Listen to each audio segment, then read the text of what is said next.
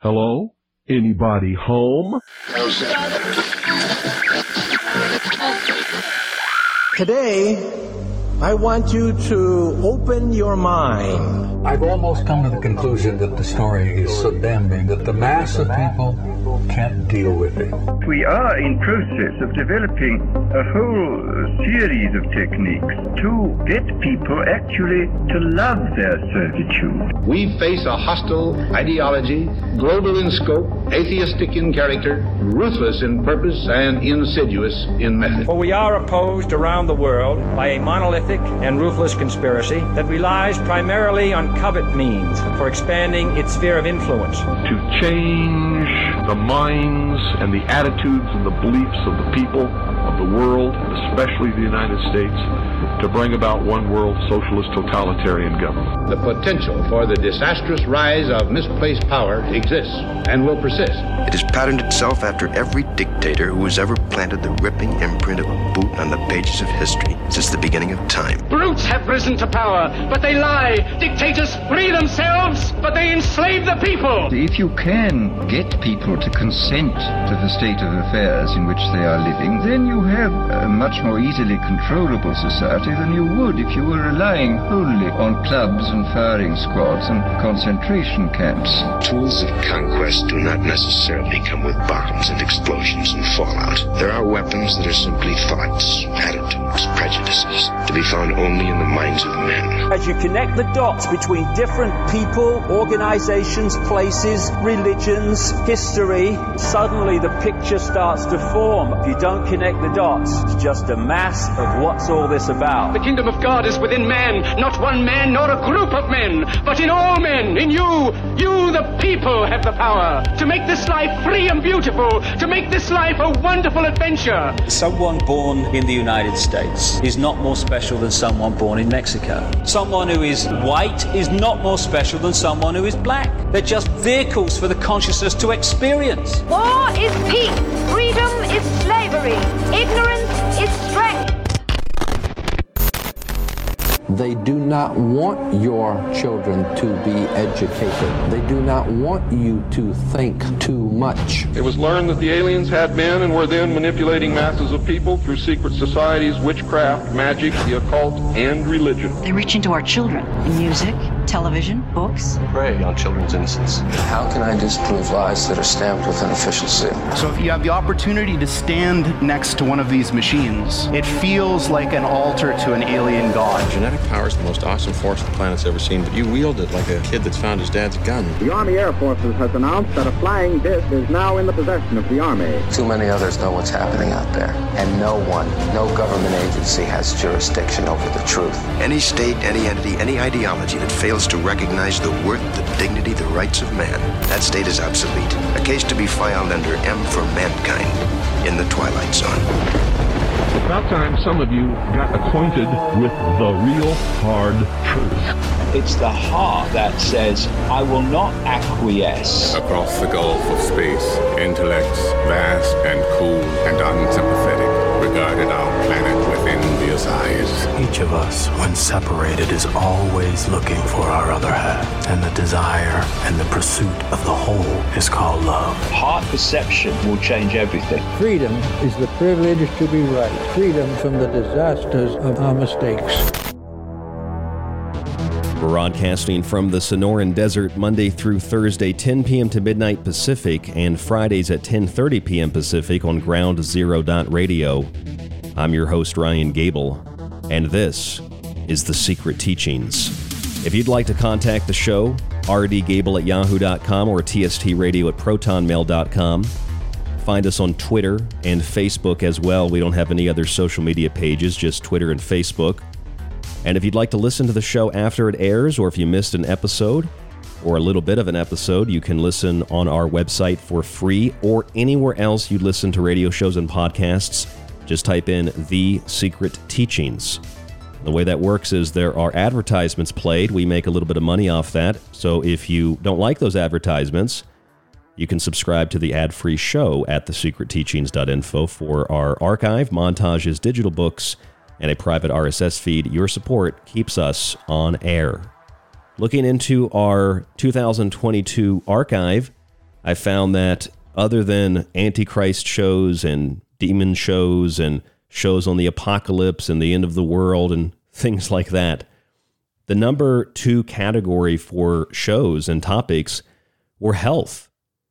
And I mean that in a lot of ways. Health could mean a lot of things to a lot of people. So a lot of the shows we did with Don Lester and David Parker, authors of What Really Makes You Ill, where they provide you with mainline medical and scientific acknowledgement, information that tends to contradict other mainline medical and scientific information, and show you that a lot of the diseases and the things we suffer from are actually caused by lifestyle choices and decisions that we make. And a lot of us don't want to admit that because that means we have to take, well, personal responsibility. So looking back at some of the shows we did last year on health, that's what I mean by health, which also includes anything on vaccinations, anything on COVID-19 and diseases in general. Those were the most popular shows last year outside of our Antichrist, end of the world, apocalypse, demonic type shows and things like that. So a new weight loss drug has been approved just in time for the New Year resolutions that a lot of people get into. You know, the New Year resolutions that, well, it's everything from saving money to not spending as much time on social media, which is a new thing, to the classics like losing weight and exercising and eating healthy. Well, thank God that a new weight loss drug has been approved. NBC News is reporting that this new weight loss drug could become the best-selling drug of all time. The drug is called tirzepatide. Tirzepatide. I think I'm pronouncing that right. Tirzepatide. Maybe it's tirzepatide. Tirzepatide. Tirzepatide. Tirzepatide. It's a new drug that experts are confident will be granted approval by the FDA sometime this year. If that's the case, it would join 2 other very popular and very expensive drugs approved for the weight loss market. One is Wegovy, and the other is Saxenda, both from the drug maker Novo Nordisk. They estimate that tirzepatide could hit a record $48 billion a year, according to an estimate from the Bank of America analysis. Another Wall Street analysis estimated the drug would reach a little bit less than that, somewhere around $25 billion in annual sales. That's a lot of money, don't you think? A lot of money for a weight loss drug. Does it work, though? Do you actually lose weight on it? I mean, there are a lot of things that might help you lose weight. I mean, the keto diet helps people lose weight, but all you're losing is water weight. It's the same kind of a thing like, you know, when people tell you to eat chicken soup when you don't feel good, chicken noodle soup, there's a reason for that. Because chicken noodle soup used to be made with like the bones, the vegetables and scraps, and they make the broth out of that. And you get the scraps of the chicken, you put noodles in it, you put seasonings in it, and there's a lot of nutrients, a lot of vitamins and minerals in that.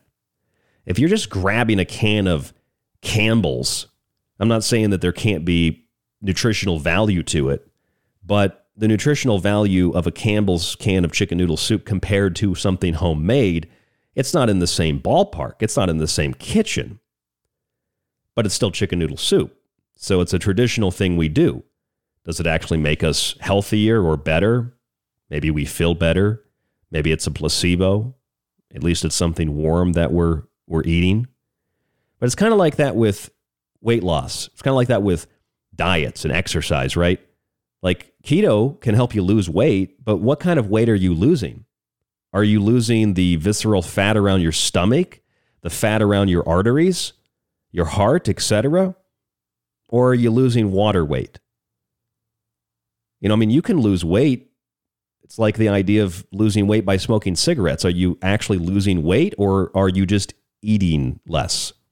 And that's why when people stop smoking, they tend to gain weight. It's not that cigarettes helped you lose weight. It's that they suppressed your appetite, so you're not eating as much.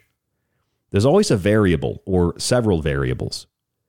And although things are certainly not as complex as drug companies and the media and universities, etc., make it, things are pretty simple to understand. Pretty simple to understand. In fact, let's take a look at this article from the USA Today. The USA Today started out yesterday, the Newsweek, the first major article from the USA Today for the first week of news in 2023 was a report about gun crime in the United States. Of course, that's the narrative. It says a record number of American kids were injured or killed by gunfire in 2022. That sounds horrific. Can they prove that? Sure, they can prove that.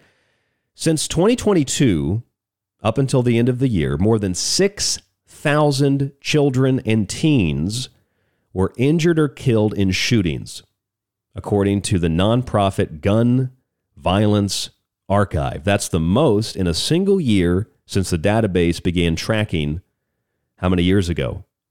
Well, just 9 years ago. So if you go back further than 9 years, can you find more children, more teenagers killed or injured in gunfire? I didn't do the research because it's not the part of tonight's show. It doesn't really have much to do with tonight's show, but I'd imagine that you can. So context matters a lot here. But they say 6,000 children and teens. Now, if you look into the details of that, it doesn't take very long to figure it out, to find out that most of those gun crimes are in major cities. Places like New York City, places like Washington, D.C., places like Orlando, I believe Oklahoma City, Phoenix. These are all places with some of the highest gun violence. Now, why is that? Is it because in those places, which range from conservative to liberal states, we go from Michigan, which has 3 orange dots, to New York, which has 1. Washington has 3. Florida and, well, Arizona, they say, isn't a red state anymore, so I guess it's a blue state. So you have red and blue states. The one thing you might notice is if you look at states that are red or blue, doesn't really matter. You look at the cities, you're looking at Washington, D.C., which is blue, New York City, which is blue, Orlando, which is blue, Phoenix, which is blue. I'm not too sure about Oklahoma City because, again, this isn't really the point of tonight's show. But you look at places like, Chicago. These are all blue cities, if you want to take the political angle to this.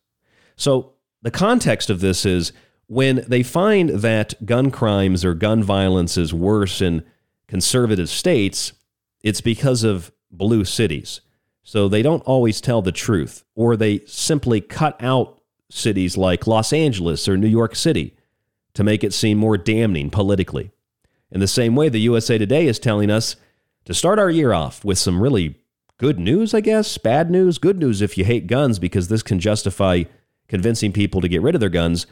6,000 children and teens injured or killed in shootings. That's a lot. But once again, just like with heat waves and people that die in cold temperatures, what is the context? Most people that die in heat waves and extreme cold weather are homeless, or they make stupid decisions. They get into bad situations and they die. 6,000 children and teens, are they getting into bad situations? Well, in places like Chicago, children are routinely shot every weekend.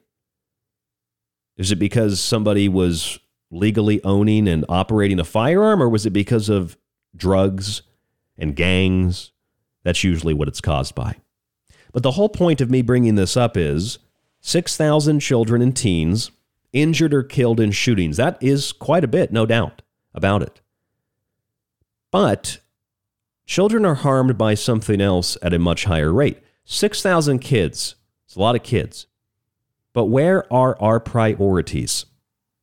Because according to the Centers for Disease Control, the holy grail of medical and scientific knowledge, I bow at the altar, I kneel at the altar of the Centers for Disease Control personally. So I'm here to tell you that based on what the CDC is telling me, childhood obesity in the United States, that's childhood obesity in the United States, affects almost 15 million children. For children and adolescents aged 2 to 19, the most recent data shows the prevalence of obesity was 19.7% of all children and adolescents 2 to 19 years of age. That means 14 12.7 million children and adolescents in the United States are obese. Obesity prevalence was 12.7 among 2 to 5-year-olds, 20.7 among 6 to 11-year-olds, and 22.2% among 12 to 19-year-olds. Of course, obesity is even higher among Hispanic children, 26.2%, 24.8% for non-Hispanic black children, 16.6% for non-Hispanic white children, and 9% among non-Hispanic Asian children. Asians tend to have the lowest rates of obesity. So what's happening here? The USA Today starts the news week for 2023 with a big headline, a big story. A record number of children and kids are injured or killed by gunfire. What does that imply? Well, it implies guns are killing people. Get rid of guns. That's simple. If people are being shot, it's because of guns. Get rid of guns. People aren't shot. Kids are saved. End of discussion. It's that simpleton mindset of like, well, if this intense storm is caused by climate change and people died in this storm because of climate change, if we stop climate change, we'll stop those people from dying. It's that simple. It's not actually that simple. Most of those kids and teenagers that are shot or injured, it happens because of gangs. It happens because of drugs. I mean, how many of those teenagers are involved in gangs that get shot? Just because you're 15, 16 and get shot, did it mean that you were an innocent bystander? Which happens a lot in cities that have gun restrictions like Chicago and Baltimore and Washington, D.C., or was it because you were engaged in some kind of criminal activity? They don't tell you or talk about that. But even so, let's say guns really did. Guns just got up, like Petey the Pistol from Family Guy. They got up and kids squeezed them and they made bad guys go away, but then they also killed your friends. Guns killed kids. The guns just got up and killed the kids themselves. They're psychotic, inanimate objects. Let's say that was true, okay? 6,000 is a whole lot less than 14.7 million, wouldn't you say? And I'm being serious about this, okay? I'm not trying to be, hyperbolic about it. I'm not, I hope I'm not coming off too aggressive about this. I'm being very serious. Even if 6,000 kids were killed by guns, as if that's my fault for owning a gun, I didn't kill anybody. 14.7 million children and adolescents are affected by obesity. Every single year, the number is growing and growing and growing. We don't even have the data, according to the CDC, for the 2021-2022 period. But we know that people have gotten more obese because of lockdowns and sedentary lifestyles. So you can imagine and you can project that 19.7% of children and teenagers aged 2 to 19 will be much higher when the new numbers come out. So more than 14 million children, it's 14.7 million now, more than 14 million children are going to be obese. That's almost a quarter of the country. You talk about healthcare concerns. Almost a quarter of all children in the United States are obese. That's an incredible number. The estimates are by 2025, I think it's like 1 in 2, 50%. I don't know how we're going to get there that quick. It's just an estimate. But even if it's 1 million kids, it's a whole lot more than 6,000. So I'm only using the gun example to provide context to the obesity example. You might think, why is obesity such a big deal? So some kids are overweight, right? 2 to 5-year-olds, like my son's range. My son is, well, he's almost 5 years old. I can't believe it. He's 4. And, he's, I guess, normal weight. You could say he's probably a little bit skinnier. But, on average, 2 to 5-year-olds find themselves a little bit overweight compared to what they were maybe 30 years ago. 6 to 11-year-olds, a little bit more overweight than they were maybe 20 to 30 years ago. 12 to 19-year-olds, a lot more overweight.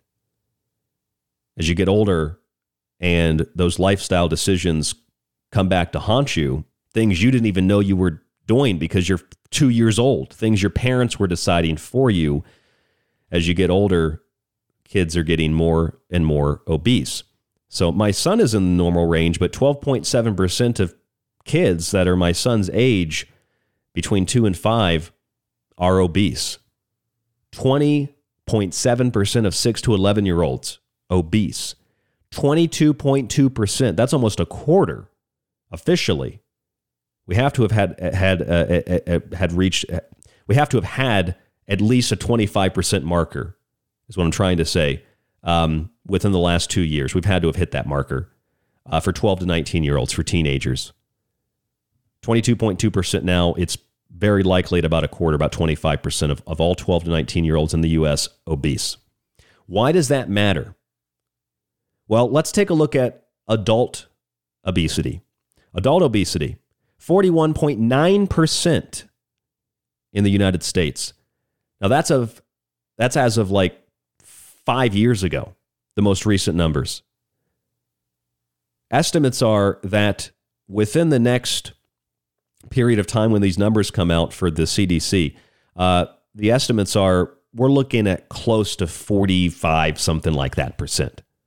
I mean, we're hinging on 50% of U.S. adults being obese. And again, what does that mean? Well, we talk about COVID-19 and RSV and the flu, the triple-demic, and how you need your vaccine. But if you're obese, vaccines don't even work.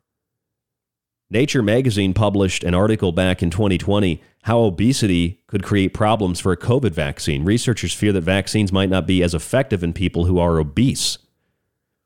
In fact, according to the article, obesity correlates with a dulled immune response to COVID-19.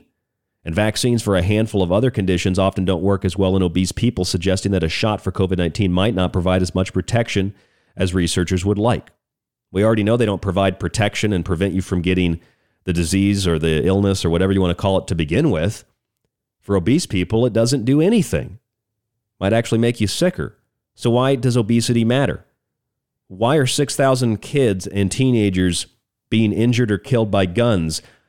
Why is that the number one big story that we all need to think about? First major story from the USA Today for 2023 as the week begins. Meanwhile,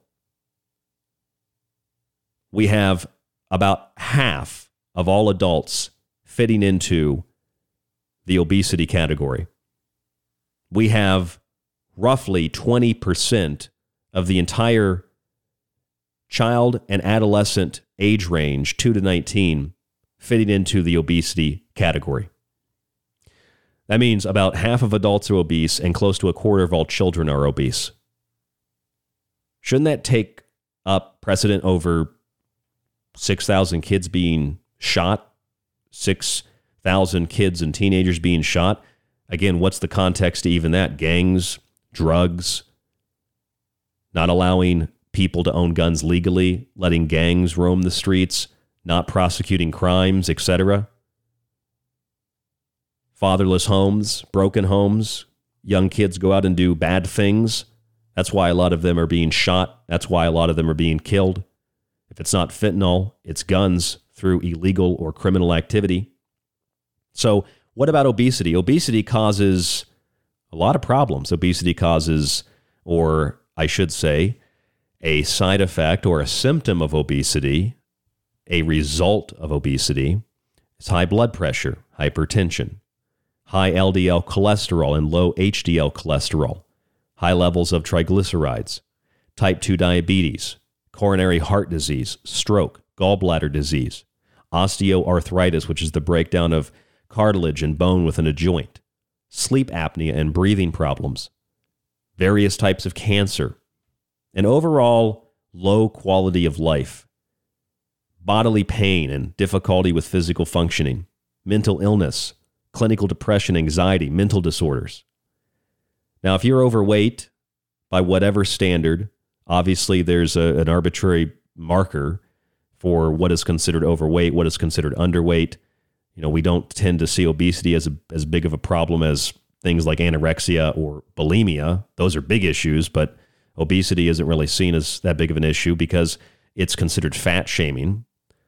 But the bottom line is it's science, it's medicine, it's pretty straightforward.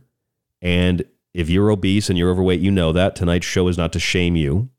Tonight's show is to point out that we as a society have misplaced priorities. And so many people are still worried about SARS-CoV-2. I've got some news on that coming up in the next segment.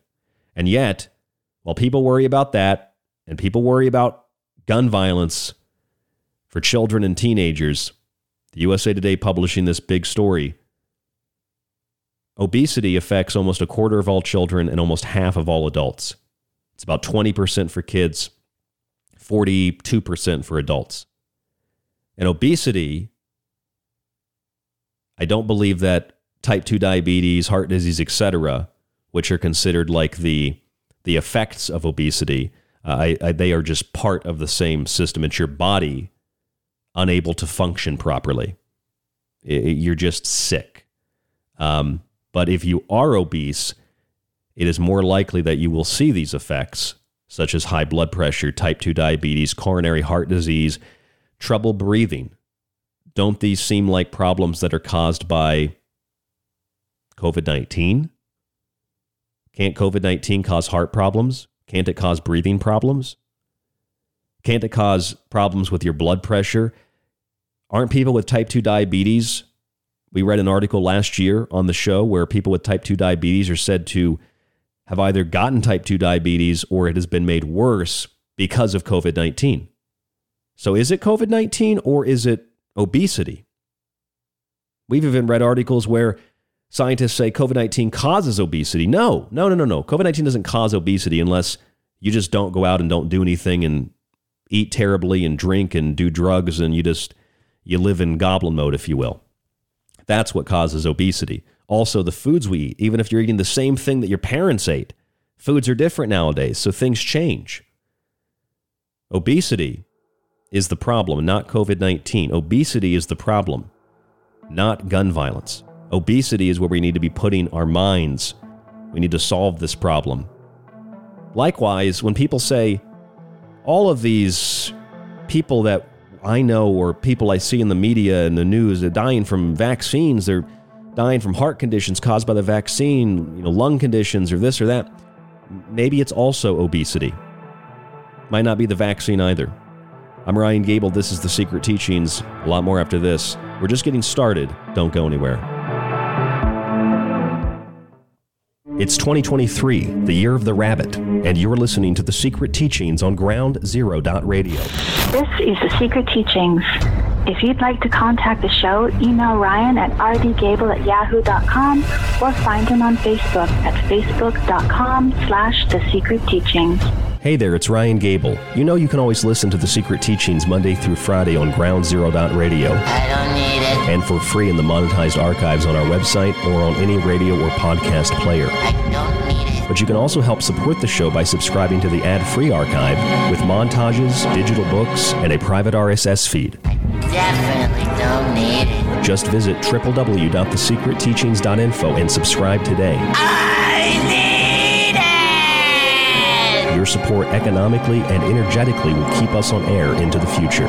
If you're interested in all things that include the occult, from witchcraft to voodoo, and from mythology to alchemy, then why not check out the book Occult Arcana? Maybe you want to look at technology, black goo, UFOs, and demonic pacts made in the entertainment industry. Check out The Technological Elixir.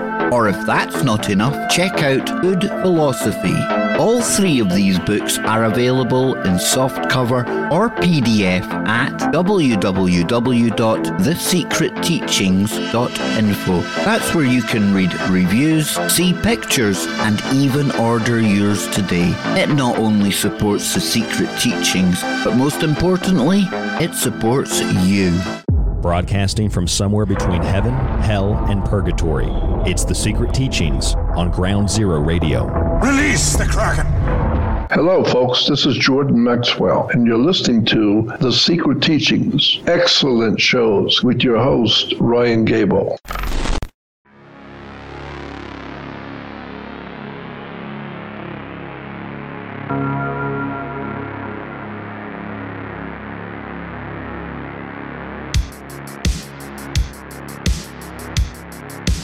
Well, based on the show statistics, 2022 for The Secret Teachings involved a lot of focus on demons and the apocalypse and the end of the world and the Antichrist and all those fun subjects. But surprisingly, coming in second place from all of the shows that we did last year were shows on health and responsibility. Things that I really don't need to tell you about here on the show anymore, things that you already probably know. A couple of shows we did last year with Don Lester and David Parker, authors of What Really Makes You Ill, one of my favorite books, providing a different perspective and some context on disease and health in general. Now, you say something like health, and people think that you're going to talk to them about how what they're eating is bad and why they don't exercise and you've heard it before and nag. But that's not what we do here on The Secret Teachings. In fact, we can look at the esoteric or the occult or the historical aspects of eating healthy. In fact, in sympathetic magic, magicians tend to not eat meat, and they tend to abstain from a lot of different kinds of foods. In fact, when you look at Egypt and Greece, and probably Rome, but I know Egypt and Greece for sure, initiates in the mystery schools would abstain from alcohol, they'd abstain from meat, and when they did fast, they usually had honey or something like that. After the fast, though, they ate a lot of vegetables, and they ate a lot of grains and seeds and nuts and things like this, believing that these things would make it easier to connect with the divine. I feel that a good psychic practitioner will tell you the same thing, that it's easier to tap into those abilities if you don't eat animal products. However, tonight's show is not about the esoteric and the occult aspects of food. Tonight's show is about how we have severely misplaced priorities. And a great example of that, a disturbing example of that, is that the new year, new week, first week of 2023, was started by the USA Today by telling the American public how bad they are for owning guns and how a record number of children and teenagers were shot and injured or killed in 2022, according to the nonprofit Gun Violence Archive. The problem with those findings is they only go back 9 years. Most of the gun violence is in places that are extremely liberal on their gun policies, even if it is in a red state. The cities are very blue. And what they don't tell you is that most of these children and teenagers that are injured in places like Chicago, where children and even babies routinely are shot as bystanders to gang activity. And they won't tell you, or they just simply omit the fact that a lot of teenagers who are shot because they're involved in the criminal activity. And that also is a byproduct not only of liberal gun policies, it's a product of not having usually fathers in the homes, not having much structure, and so kids tend to do bad things. That's the context they don't provide you to that story. In the same way, when we talked about the cold temperatures and the snow and the blizzards last week, and we looked at how cold temperatures kill a lot more than heat. In fact, millions more every year than heat. And yet, we're told that increasing temperatures because of climate change, it's going to kill a lot of people. But increasing temperatures were actually, it'll save people, because most people who die from exposure die from cold weather. That information is not shared with the public, of course. Last week, we also talked about on those shows how they estimated 60-something, this was last Thursday's show, 60-something people had died in those winter storms. What they don't tell you is over half of them died in a single city, Buffalo, New York, where they tried to make it seem as if they had the worst snowfall ever. It turns out Buffalo got 4 feet of snow, which is not even close to being kind of close to a record. It's routine. They tried to paint the extreme weather or basic, just standard weather for Buffalo as extreme weather, suggesting that because of climate change and this extreme weather, 60 people died across the country. So if we stop climate change, we can stop those 60 people from dying. Great. What do we have to do to stop those 60 people from dying? Well, we have to stop driving and stop living and stop having families. We have to shut down all of our infrastructure. We have to shut down the power. We have to shut down everything. Won't that mean we starve to death? Won't that mean everybody dies? Won't that mean only the toughest are going to survive? Won't that mean pretty much the end of human civilization? They don't tell you that. You don't get that context. In the same way that they'll tell you all about 6,000 kids being shot, teenagers being shot, killed, injured. But there's rarely a peep from anybody. I don't care if you're right. I don't care if you're left. I don't care if you're conservative. I don't care if you're liberal. I don't care if you're libertarian, especially libertarians. There's hardly a peep from anybody anywhere about how many children, how many teenagers in the United States every single year become obese or are obese. 19.7% of all kids, children and teenagers between 2 and 19 years of age, that's 14.7 million total, are obese. 2 to 5-year-olds, 12.7% of them are obese. 6 to 11-year-olds, 20.7% of them are obese. 12 to 19-year-olds, 22.2% of them are obese. That means that as you get older, on average, from 2 to 5, 6 to 11, 12 to 19, you get more and more obese because it's lifestyle. Even if they're not your choices when you're 2 years old, it's lifestyle. It's your parents' choices, your guardians' decisions that make you, to be blunt, fatter and fatter and fatter. Less healthy, and less healthy. 12 to 19-year-olds in the United States, if you put them all together in a big coliseum, all 12 to 19-year-olds, millions of them, you'd find a quarter of them, roughly, are obese. That is unbelievable. That is disturbing. 19.7% of all between 2 and 19 years of age of all children and teenagers are obese. What happens as you get older, though? What happens when you go from 20 years old to, well, 60s or 70s? You find that 41.9% of all U.S. adults, I don't care if you're black or white, 41.9% are obese. Now, those that are not obese or those that are less obese, let's take a look at those numbers because those numbers are really, really important, really, really significant. For children, it's the same, but we're going to look at adults. The obesity prevalence, non-Hispanic black adults, 49.9%, that's half of all non-Hispanic black adults are obese. They have the highest age-adjusted prevalence of obesity.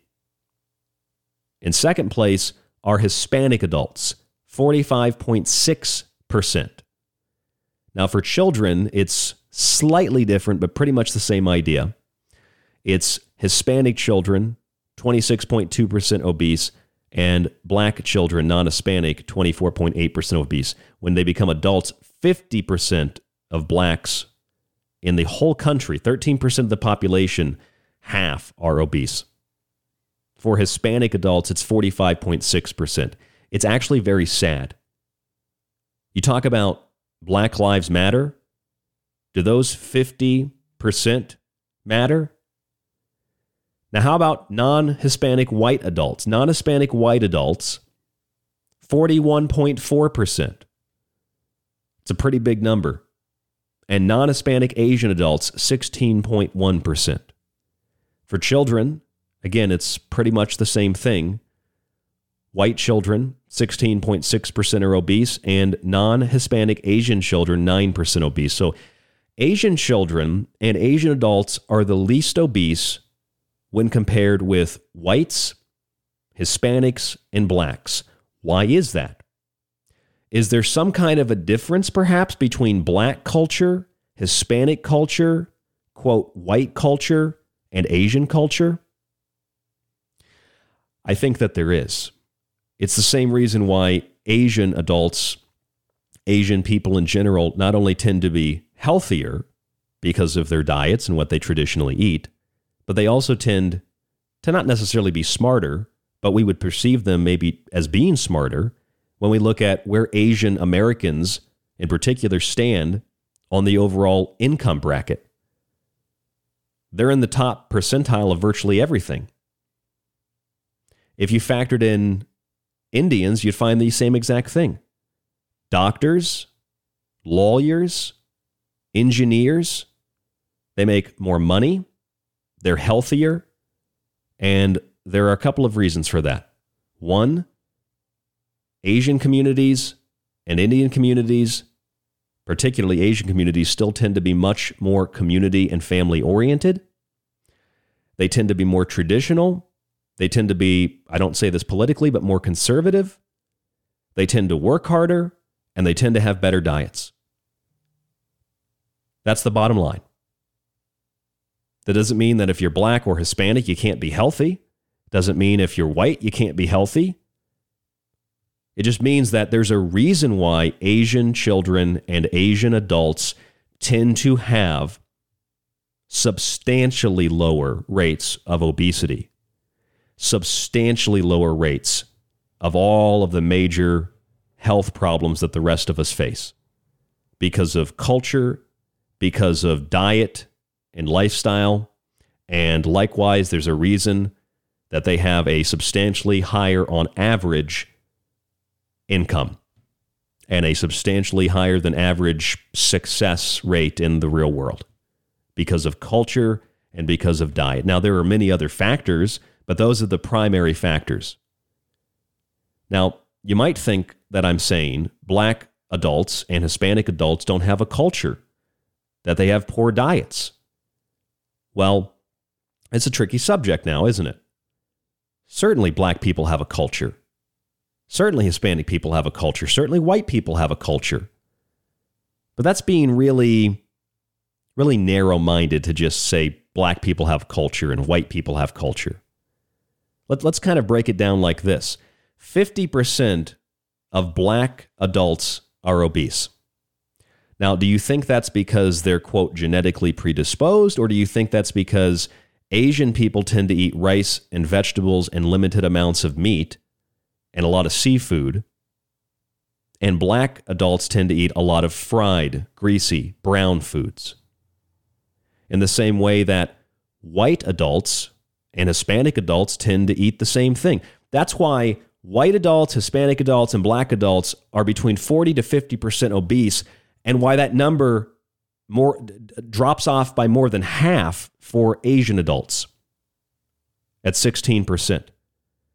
There's a 20+% difference between Asian adults and white, Hispanic, and black adults. Why is that? Diet, culture, customs, tradition, etc. So this is a very important piece of information. You talk about equity, you talk about equality, you talk about Black Lives Matter. This should be at the forefront of every one of those movements. Addressing the issue of obesity. Now, you're not going to do much addressing adult obesity, but you could do a lot more, be a lot more successful addressing childhood obesity. Because those 2 to 5-year-olds who are on average about 13% of 2 to 5-year-olds, which is a huge percentage when you think about it. 2 to 5-year-olds are just, maybe kids are a little chunky, but they're running around, they're playing, they're always active, and usually kids are not eating terribly. 13%, roughly 12.7 specifically, are obese. And as they get older, 6 to 11-year-olds are 20.7%. And as they get older, 12 to 19-year-olds are 22.2%. There's a problem here.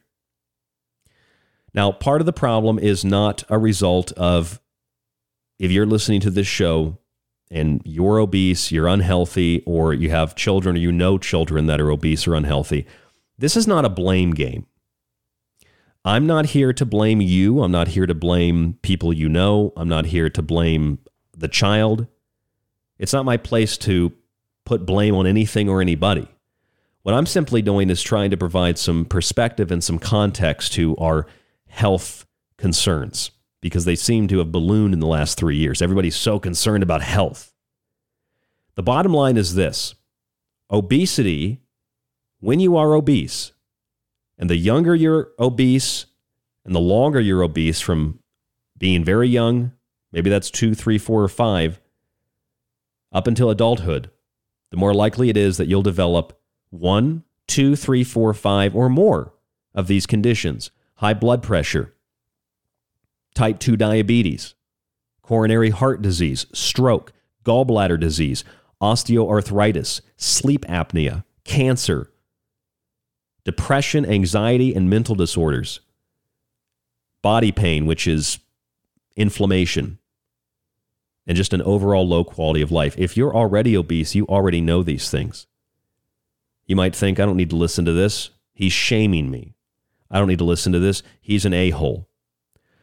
No, I'm coming to you tonight with this information to not only provide information that I think is important to obtain context on our overall obsession with health, especially in the last 3 years, but I'm coming to you sincerely with information that I think can be life-saving. Instead of being terrified of a virus, instead of being terrified of a vaccine, what you should be terrified of is obesity. I'm not saying be scared of something, but if you were going to be scared of a virus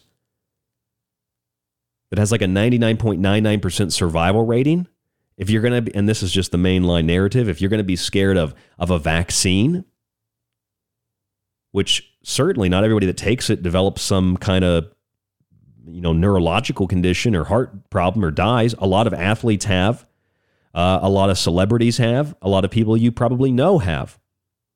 Certainly vaccines can cause terrible things to happen. Neurological damage, swelling of the heart, myocarditis, pericarditis, and we're just talking about mRNA shots.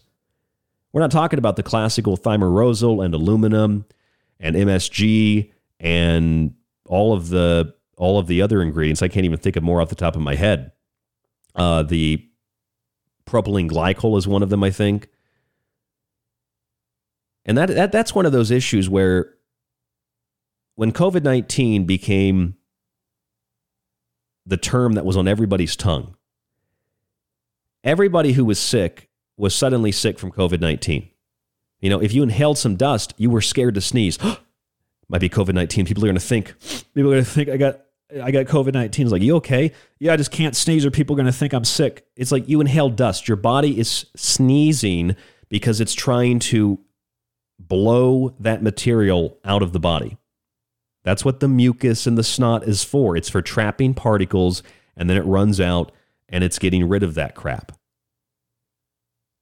Sneezing is not a virus's way of controlling your body and controlling its reproduction. That is the most asinine, ludicrous. If a doctor tells you that, they should have their license revoked. It is a basic response that your body has to getting rid of something that's not supposed to be there. It's like if you get a splinter, right? And I guess depending on the type of splinter, metal, wood, etc., and depending on where it is and how big it is, usually if you don't get it, your body will push it out eventually. That's what a sneeze is. It's pushing that stuff out. And if you don't get it out, you don't take care of yourself, or you just get hit with a lot of crap and crud over a short period of time, then you might get what they call, quote, sick. So you get a runny nose, you get coughing, you get a little mucus in your throat. That's your body gathering things up and then getting rid of them. That's what diarrhea is. That's what sneezing is. And you can say, well, these can be dangerous things, right? If you have too much diarrhea, you could be dehydrated. Yes, but just generally speaking, sneezing and coughing and diarrhea, these are things your body does to get rid of toxins. It's a detox process. So when COVID-19 became the thing that everybody said was responsible, or SARS-CoV-2, the quote virus, that was responsible for every single element you had. It undermined, from the very start, medicine, science, and common sense. People were not, quote, diagnosed for things that, if they were diagnosed for them, maybe like certain kinds of cancers, they could have been saved.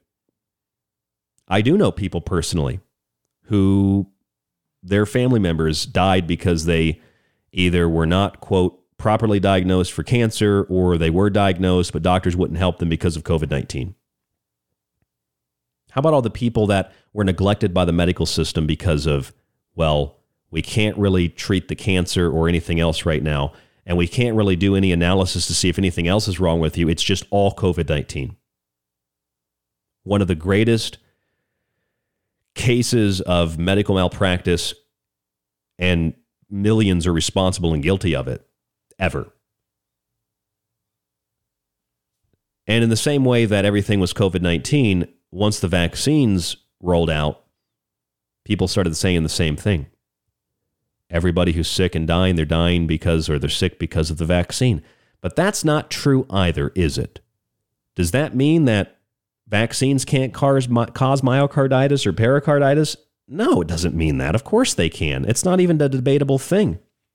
Johnson & Johnson was pulled because of blood clots, although I think that's because Johnson & Johnson was non-mRNA, and they wanted to make it seem like non-mRNA was dangerous and mRNA wasn't dangerous.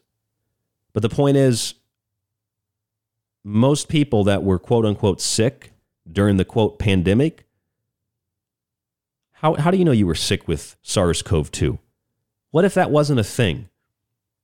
You would have just gone on about your lives with the flu or the cold or whatever. Same thing with vaccines. Without vaccines, people still died of heart attacks, but now with COVID-19, you're dying of a heart attack, but you tested positive for COVID, so you're actually dying of COVID, not a heart attack. With the vaccines, you died of a heart attack, but you also were vaccinated, so you must have died because of the vaccine. That doesn't mean the vaccine can't cause heart damage. It doesn't mean the vaccine can't cause these problems. I've got at least 8 pages of side effects for BNT 162B2 for Pfizer. I've got the copy here. I know that it causes adverse events, lots of them. Just dozens and dozens and dozens and dozens and dozens and dozens and hundreds and hundreds and hundreds of them. But not every single person who has a heart attack is dying from a virus, and they're not dying also from a vaccine. How do I know that? I know that because 40%, roughly, of Americans are overweight. When they tell you, and I said this at the very beginning, when they tell you that Black Americans in particular are more at risk for COVID-19, I did a show where I talked to you about how, well, in Black communities, they tend to have poor quality diets. That's not all because of income. Not all Black people are poor, despite what white liberals tell you or what white liberals imply. There are just as many poor white people as there are poor Black or Hispanic people. The point is, though, Black Americans are more susceptible to quote-unquote COVID-19 or SARS-CoV-2 because of the symptom complexes and the way that they define it. So if you're already obese, you're already susceptible to coronary heart disease, type 2 diabetes, stroke, sleep apnea, problems breathing, cancer, depression, anxiety, bodily pain, inflammation, high blood pressure, things that in one way, in one shape or another, or combined together, have been blamed on SARS-CoV-2. So if you look at the CDC statistics, 50%, it's 49.9% technically, 49.9%, about half of all Black Americans are obese, which means that without any virus, you're already susceptible to high blood pressure, type 2 diabetes, coronary heart disease, sleep apnea, breathing problems, depression, anxiety, cancer, and you name it. Breathing problems and heart problems, aren't those supposed to be 2 of the symptoms of COVID-19? Wasn't that supposed to be the big one? Trouble breathing? No wonder Black Americans are more susceptible to COVID-19. They're not more susceptible to COVID-19. They're more susceptible to obesity. Well, not really more susceptible to obesity. That's not accurate either. They're more susceptible to nothing, really, to culture Perhaps. They just are more obese on average. And because they're more obese on average in America, they're going to get sicker. And that's going to be blamed on COVID-19. More black Americans with COVID-19. Black Americans are affected more by COVID-19. It must be a racial issue. It couldn't be lifestyle and diet. You might say, well, racial issues and lifestyle and diet, that can all be part of the same thing, right? Well, perhaps, I guess you could argue that, but, not all black people are poor. I don't think black people are just inherently poor like white liberals do. So I don't think that's really a good argument. You know who else is affected harshly by COVID-19? Hispanics. White people. You know what I don't understand is when doctors tell us that vaccines are, here's the flu vaccine, 16% effective in 2022. If you bought a car and the salesman said your brakes will work 16 of 100 times, you going to drive the car? 16% of the time sounds like 84% failure. And 16% effective at doing what? How can you quantify that? We're going to look more at obesity when we come back from break. I'm Ryan Gable. This is The Secret Teachings. We're also going to look at the Chinese COVID-19 model, the suppression of protests, and the World Health Organization saying that China needs to go back into lockdowns. More after this. I'm Ryan Gable. Stay with us.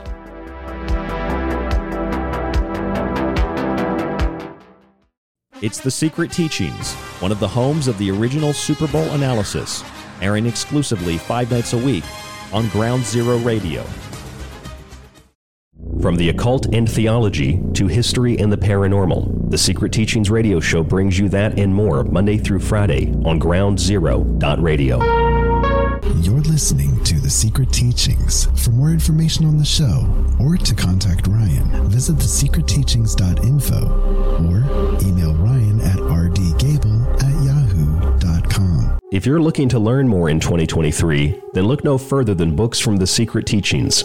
The Technological Elixir explores UFOs, artificial intelligence, and demonic contracts in the entertainment industry. Liberty Shrugged is an illuminating and nonpartisan look into American history, focusing on natural law, slavery, and the war for independence.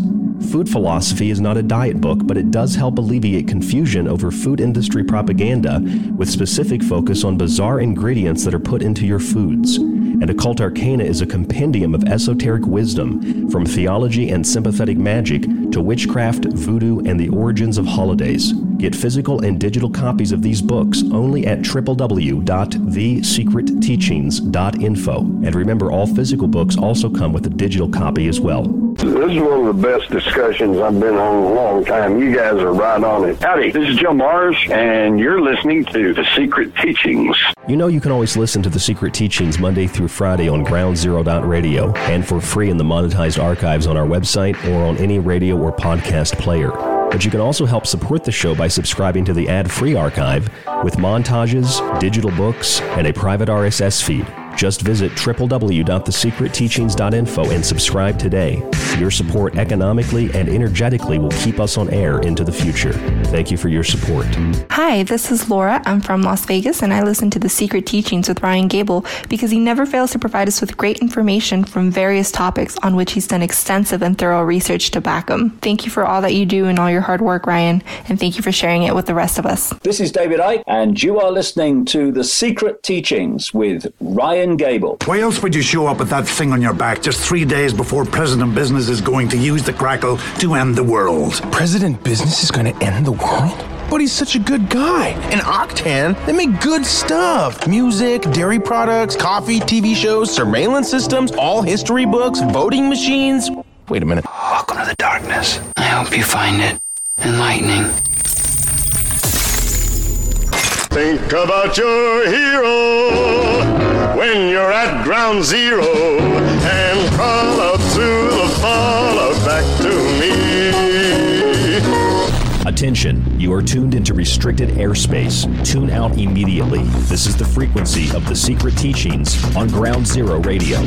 Hi, it's David Childress from Ancient Aliens, and you're listening to The Secret Teachings.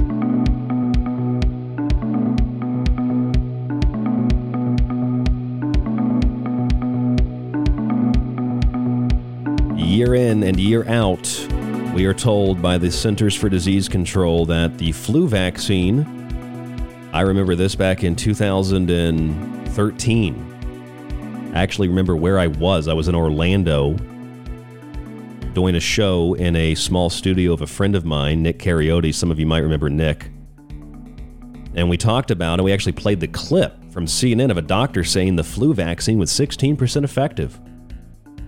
Well, in 2022, the flu vaccine was also 16% effective. They haven't made many strides since 2013. Still 16% effective. Most of us would say that would mean 84% ineffective. I don't know, maybe I just like to play around with numbers and distort facts. But if you bought a car and the car only worked 16% of the time, you wouldn't say that car for sale, if you were selling it, car for sale works 16% of the time. Nobody's going to buy it. If you just bought that car, you're going to be really upset. The brakes only work 16 out of 100 times. You're gonna take that bet. You're gonna take those odds. Now it's 84% failure, but this is how things are distorted. One of the simplest examples of how things are altered and changed, how narratives are changed, how things are put into the memory hole. The vaccine's not 84% ineffective. It's 16% effective. And even so, 16% effective at doing what? How can you quantify a healthy person who's not sick, giving them a vaccine, and the determining that the vaccine helped them to not be sick still? It doesn't make any sense. I mean, likewise, you could just say, okay, take the same person who's healthy, and we slapped him in the face. And according to the study, 16% of people that were slapped in the face didn't get the flu. Slapping somebody in the face was 16% effective in preventing the flu. In effect, the flu vaccine is totally worthless, but it is a cash cow for the industry. 16% effective is 84% ineffective, period. I want to share something with you that is a developing story out of China. The New York Times reported back in December, about 2 weeks ago, that China has gone from a zero COVID policy to having no COVID plan at all, at least officially. The New York Times called it China's pandemic U-turn. Now, why did they put themselves in this position where they don't have a COVID policy suddenly? Aren't they the leader in COVID policies? Isn't Klaus Schwab the most impressed with the Chinese model? China just doesn't have a plan anymore? Maybe the no plan model is part of the zero COVID model. Maybe because people were protesting, coming out of their homes, turning barricades over, not going to work, not being productive slaves for the CCP. Maybe the Chinese Communist Party said, if we pretend like there is no zero COVID policy, and we tell people, as they did, that the virus really isn't as bad as we had said it was, people will calm down and go home. And when people calmed down and started to go home, there still might be protests there today. I don't know. I'm not in China. We see very little out of China, officially and unofficially. But as people started to, generally speaking, go home, the New York Times ran this article, from zero COVID to no plan. China has no plan now. No, they have a plan. It's coerce and sing lullabies to their people to make them feel as if they've been heard. Their voices have been heard. Oh, you think you're like Americans, you have a right to protest. Keep protesting. We'll tell you eventually that COVID-19 isn't a real threat, which the Chinese have now told their people it's not as big of a threat as we had originally said, just like they did with all those diseases back in the early 50s, like I've documented here on my show and in my books, Liberty Shrugged and The Technological Elixir. They lied about bioattacks on China and diseases spreading in 1952 in Beijing, wasted a bunch of chemicals and medical supplies, forced people to get vaccines, quarantined people, locked people down, forced people to wear masks, and then they admitted it was all made up, it was all fake. It's a big psychological experiment. Those were the early years of Mao and the communist rule. Now the Chinese said, okay, since you're protesting, you win. No more COVID-19 zero tolerance policy. We just don't have a plan now. Go home. It's over. That's what the New York Times is reporting. That's what China is officially doing. But something else is happening. I want you to see if you can catch this little nugget of information here.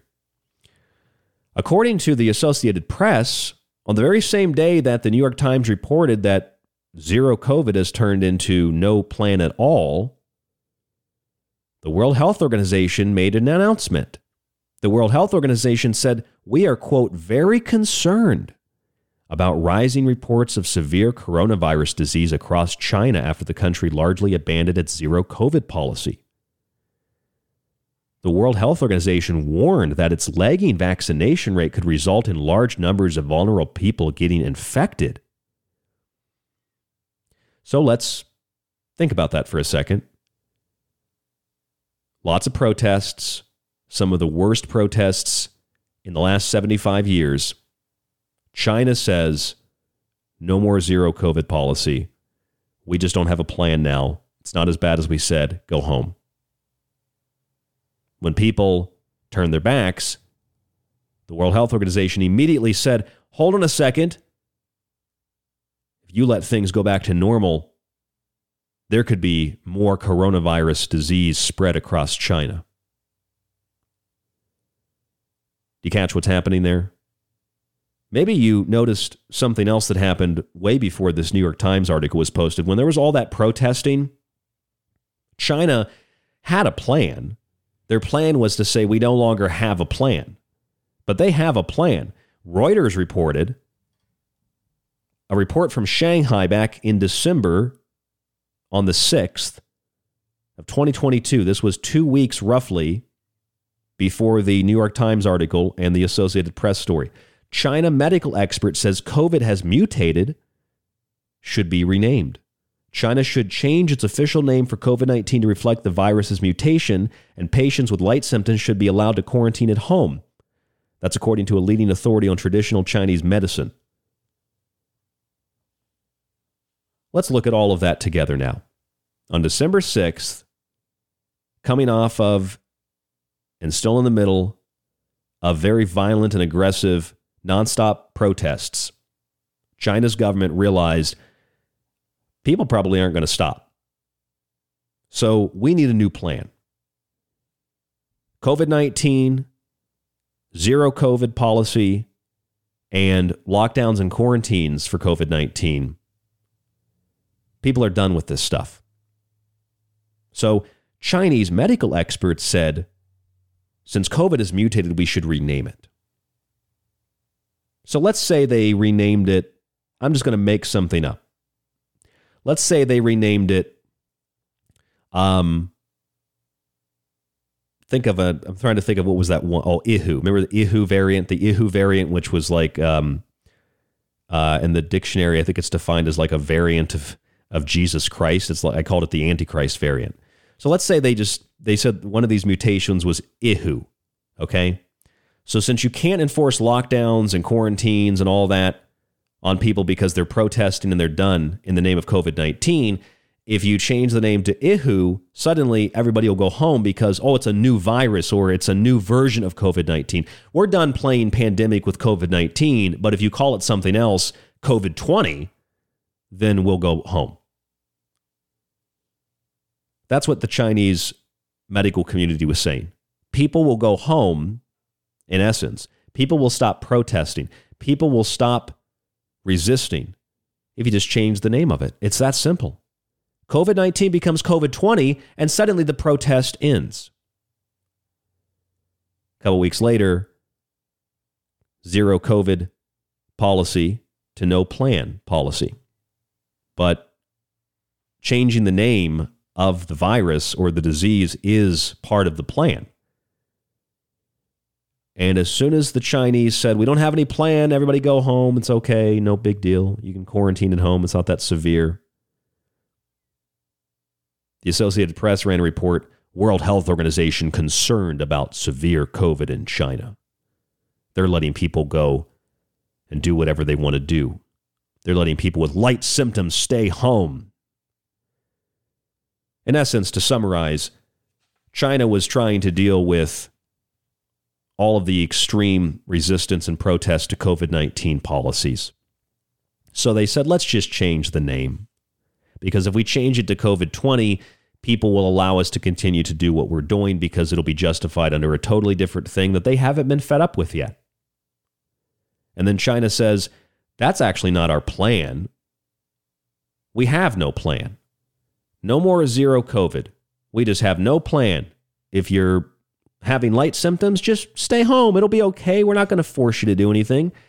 And then the World Health Organization, which is just part of the technocratic biotechnocracy, let's call it, the biotechnocracy of China, the WHO steps in and says, actually, there's a lot of issues we're having with severe COVID now that they've dropped their zero COVID policy. Do you see that all of this is a scam? It's just like 16% effective. They say the flu vaccines are. You mean 84% ineffective? China has no policy for COVID anymore. And that's causing concern for the World Health Organization. No, they have a policy. It's to pretend like they're concerned with the new variant instead of the old COVID. Out with the old COVID, in with the new COVID. COVID-20's here.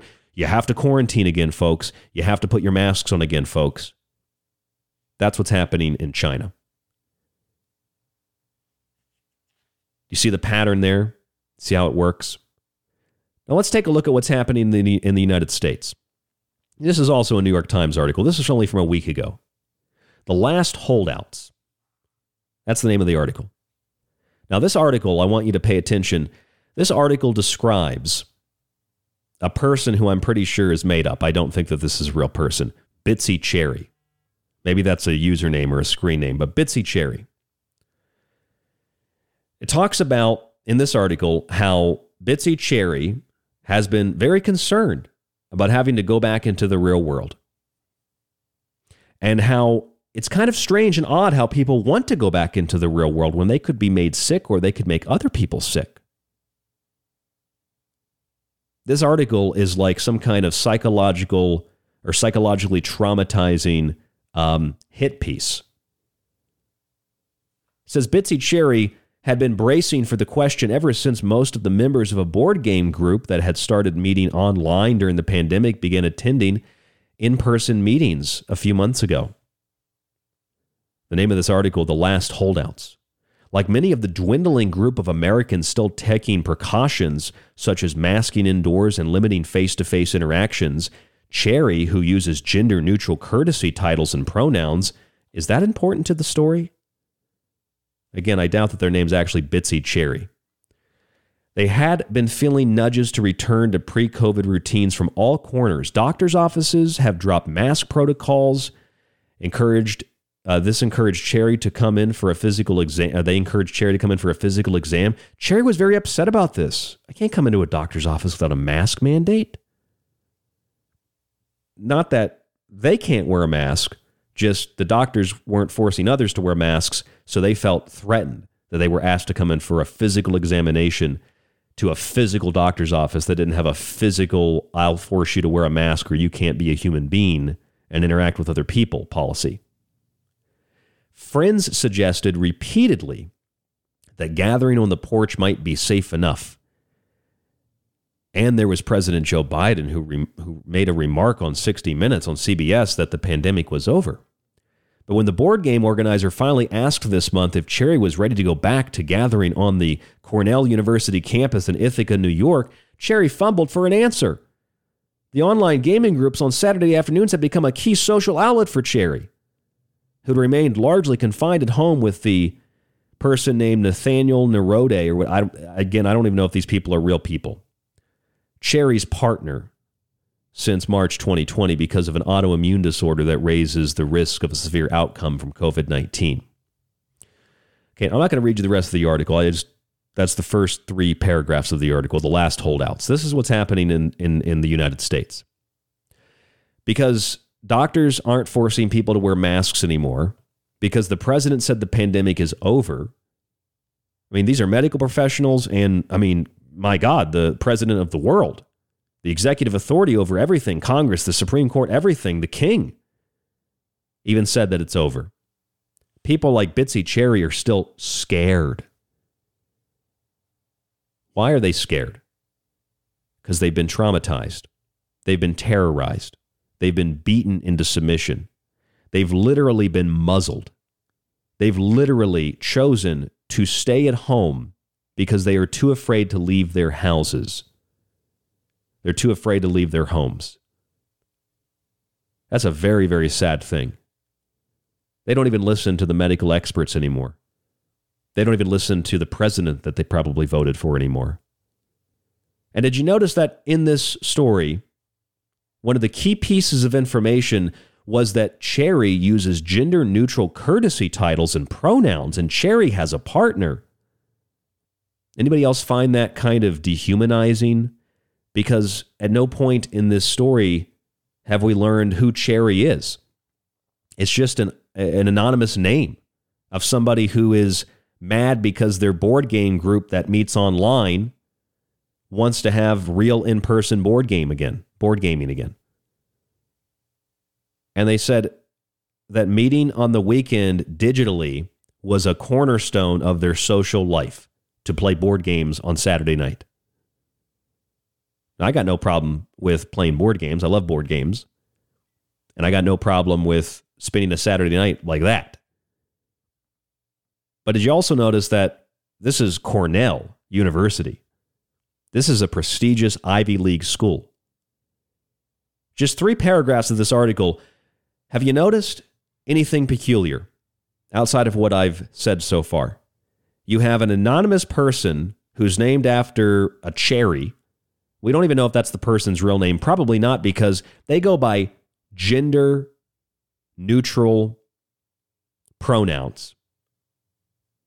They use gender-neutral courtesy titles. A person who you can imagine probably voted for Joe Biden, but they don't even trust Joe Biden when he says the pandemic's over. A person who said trust the science and trust the doctors, who don't even trust doctors anymore because they dropped their mask protocols. A person who apparently attends an Ivy League school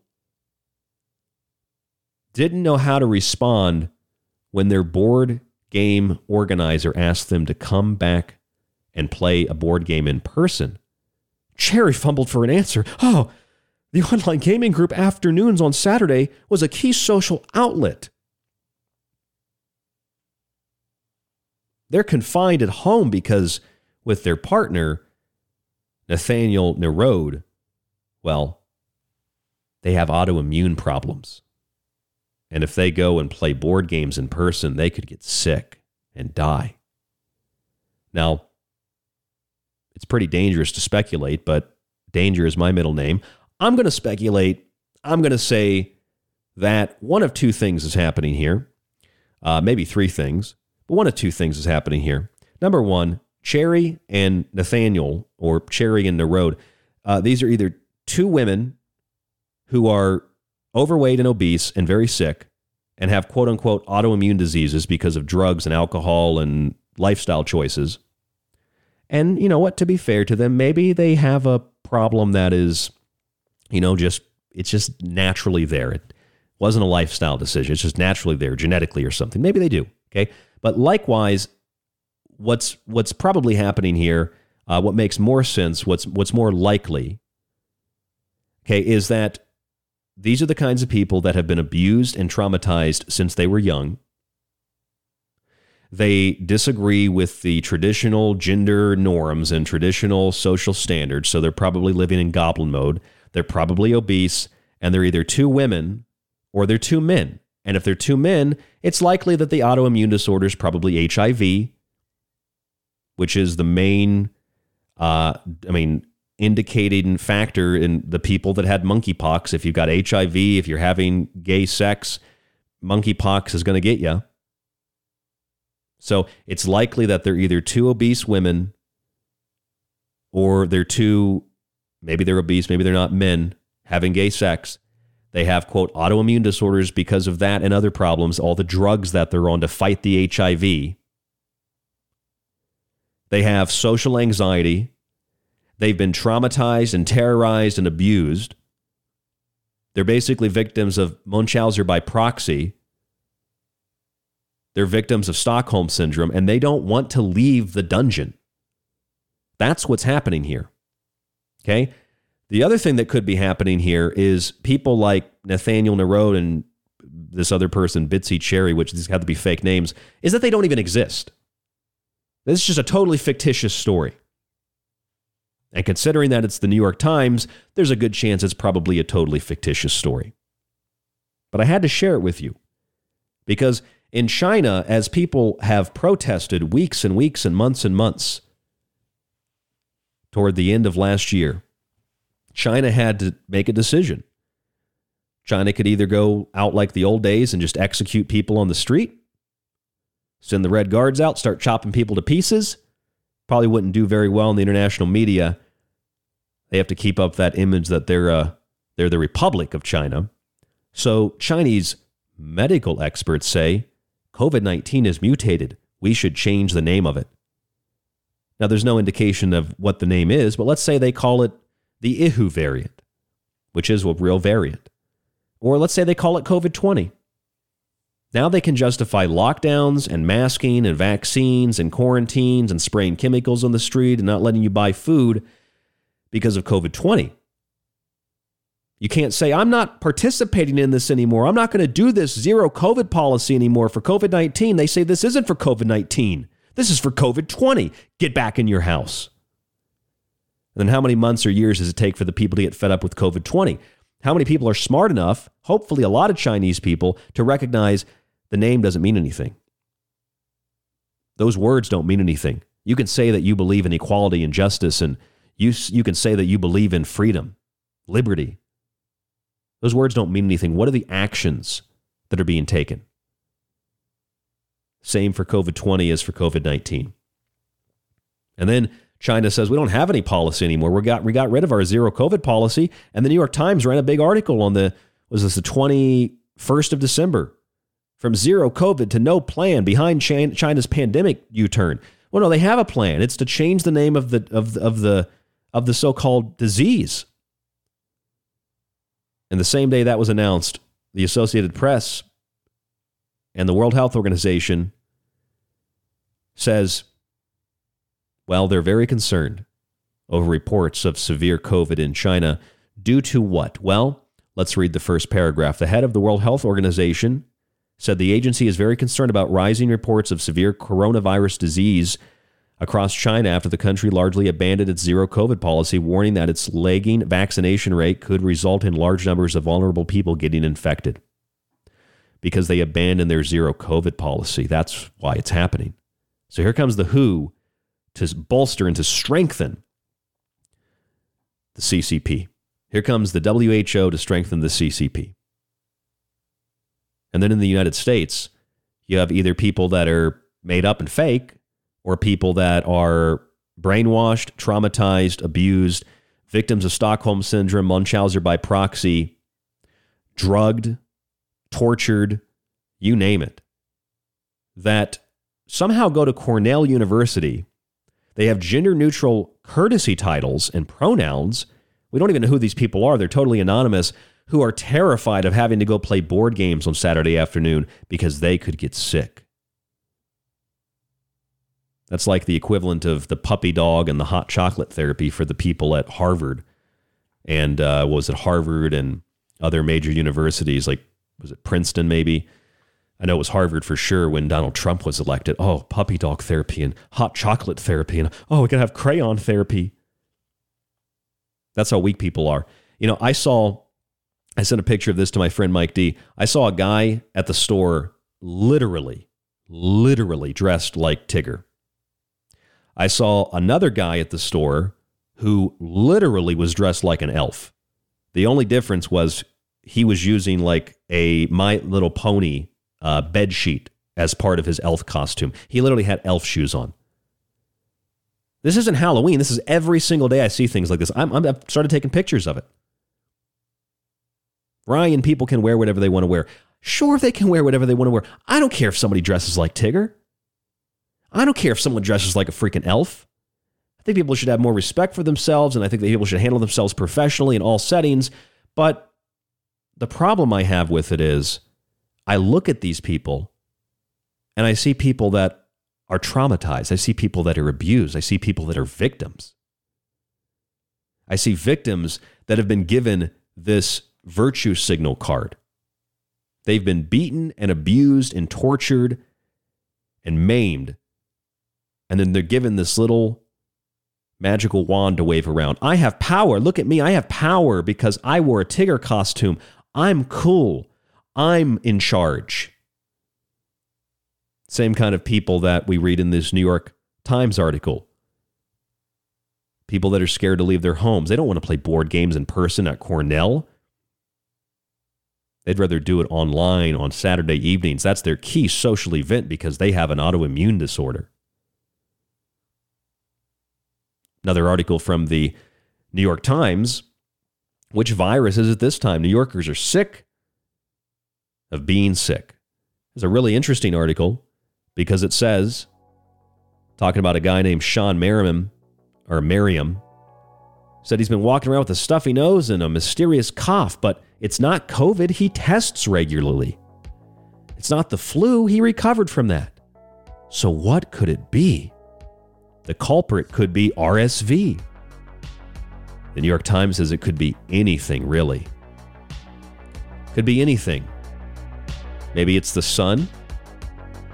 Maybe it's the weather change. Maybe it's your diet. Maybe it's a bodily detox. I'm Ryan Gable. This is The Secret Teachings. More on this when we come back from break. Don't go anywhere. You don't want to miss our final segment tonight.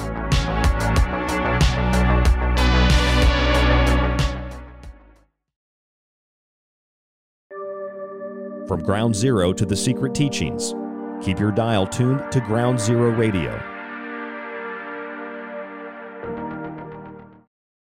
It's 2023, the year of the rabbit, and you're listening to The Secret Teachings on groundzero.radio. Want to hear more of the Secret Teachings radio show?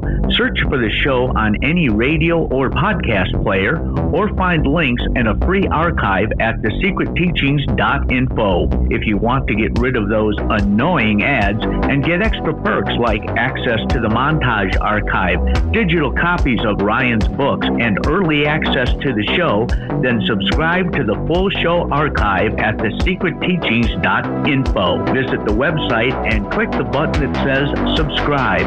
You can do so monthly, yearly, or through a one-time donation. Your support always keeps the Secret Teachings on the air. You could listen to this. And again, people say David has no evidence. David has no evidence.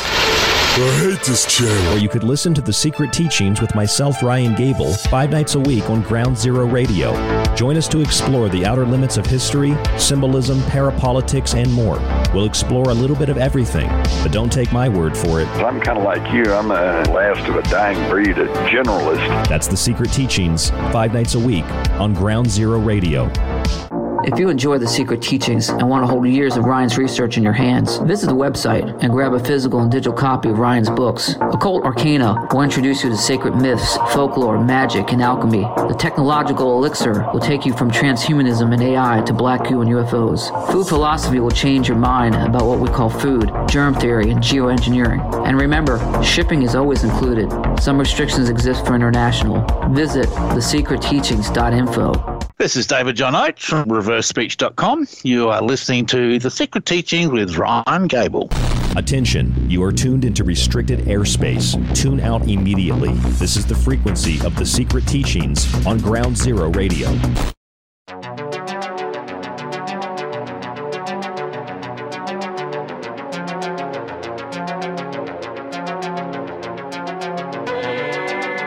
So what do we know so far tonight? We know that in early December 2022, China was trying to figure out a way to stop all of the protesting. One of the ways they decided to do that, they announced in early December that they might just change the name of COVID to something else. So you're not protesting COVID-19 anymore. There is no COVID-19. It's now another disease. And they can justify the draconian measures as a result. We know that right after that, on the 21st of December, just a few weeks ago, China openly stated that they don't have their zero COVID policy in place anymore. They actually don't have any plan, despite the fact that going back 2 weeks before that, they had said that they're just going to change the name of the virus or the disease so they can justify continuing to do what they were doing under the policy known as zero COVID. Very, very deceptive. Then the CCP didn't have to make that acknowledgement, didn't have to make that statement.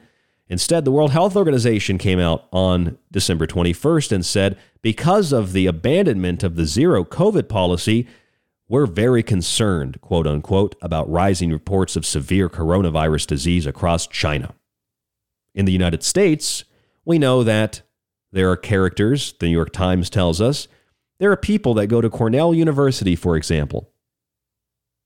They use gender-neutral courtesy titles and pronouns, and they're terrified to go back to play board games at the university campus because, well, they have a partner, because they're gay, we can assume, and because of an autoimmune disorder disease that they suffer from. Their partner, Nathaniel Nerode, is at home suffering because other people won't take a vaccine. Bitsy Cherry, the person who doesn't want to go back on campus to play board games in person, was left speechless when they were asked by a board game organizer, do you want to come back and play board games? They were left speechless. They didn't know what to do. They, quote, fumbled for an answer. I found that upsetting. I've been worried in the back of my mind the whole time. When are they going to decide they don't want to do this anymore? And thus, the New York Times says, these people are the last holdouts, the last line of defense against coronavirus, the people that don't even listen to doctors or the president or the CDC anymore, the people that just keep on pretending like they're in some kind of zombie movie. But they're the heroes because, remember, everything naughty is nice and everything nice is naughty. If you're mentally ill, if you're brainwashed, then not only are you a good person, but you're a virtuous person. I mean, this is what governments do. This is what psychotic governments do. This is what communists do. You mentally retard people, and then you exploit other people who, they're not stupid, they're smart. So you misdirect or redirect their enthusiasm. And you use that enthusiasm, and then you use the mentally retarded people that you've retarded, that you've made incompetent, that you've made incapable of having an individual free thought. You use these people to destroy society. You use the newly directed rebels to tear down the normal in society. You introduce a new normal. That's when the retarded people take over. The ones that you've retarded, the ones that you've brain damaged with your Munchausen by proxy, the ones that are afraid to go play a board game because they're going to get sick, because we're supposed to wear masks forever, because that's what Beijing told us in 1952. You got to wear these masks forever. We also know a few other things. According to an article from Insider, I thought this was really weird. 8 infectious diseases made a comeback in 2022 unexpectedly. They say illness could surge in 2023 as well. 2022 was a banner year for infectious diseases, according to Insider and Yahoo News and many others. Why? Well, due to a wide web of complex factors. We've seen monkeypox, that they've renamed Mpox. We've seen cholera, polio, and measles all turn up in places where they hadn't been seen in years or ever. Polio reemerged in the United States and the UK after nearly a decade of no cases, paralyzing at least one unvaccinated New Yorker. They have to let you know that they're unvaccinated. However, you might note the beginning of that sentence. Polio reemerged in the United States and the United Kingdom, paralyzing at least one unvaccinated New Yorker. Okay, polio can be caused by a lot of different things. Polio can be caused by exposure to chemicals, herbicides, pesticides, insecticides. Polio could be caused by chemicals and metals in the water. Polio could be caused by, well, injecting those kinds of things into your body. So let's say you have one New Yorker who's, quote, unvaccinated. How do you define vaccinated? Because the last time I checked, if you get one vaccine, you're not fully vaccinated. So that one New Yorker could have gotten the one vaccine, got really sick and decided, I'm not getting another, and then became paralyzed as a result. And then polio is the diagnosis, but it's not because they're vaccinated. Again, really important to recognize, you can get one vaccine and not be officially vaccinated. And there are plenty of other people, according to this story, who were diagnosed with polio in 2022 in the US and in the UK. Very abnormal for the developed world. It's chemicals, toxic heavy metals, and things that you inject into your body. One unvaccinated New Yorker was paralyzed. How many vaccines did they get, though? Did they get 2, but they didn't get the booster, so they're not technically vaccinated? Did they get a vaccine and they got really sick and decided, I'm not getting a second vaccine? Then they were diagnosed with polio. And the polio, which was caused by the vaccine, isn't blamed on the vaccine because they weren't fully vaccinated. You see how reality can be that easily distorted? And beside all that, one person unvaccinated who got polio, what about all the other people? Were they all unvaccinated, or was just one person, quote unquote, unvaccinated? Were there any people who took 0 COVID-19 shots, who kept living the way they've always lived, healthy, let's say, eating right and exercising, trying to detox from heavy metals and chemicals, who did get polio? That's the important question. The article goes on to talk about polio, to talk about how polio, a deadly virus that used to disable hundreds of thousands of children a year in the early 20th century, now only circulates in Pakistan and Afghanistan these days, thanks to near universal vaccination that extends to almost every corner of the world. That is, except for that weird thing from the Associated Press that says more polio cases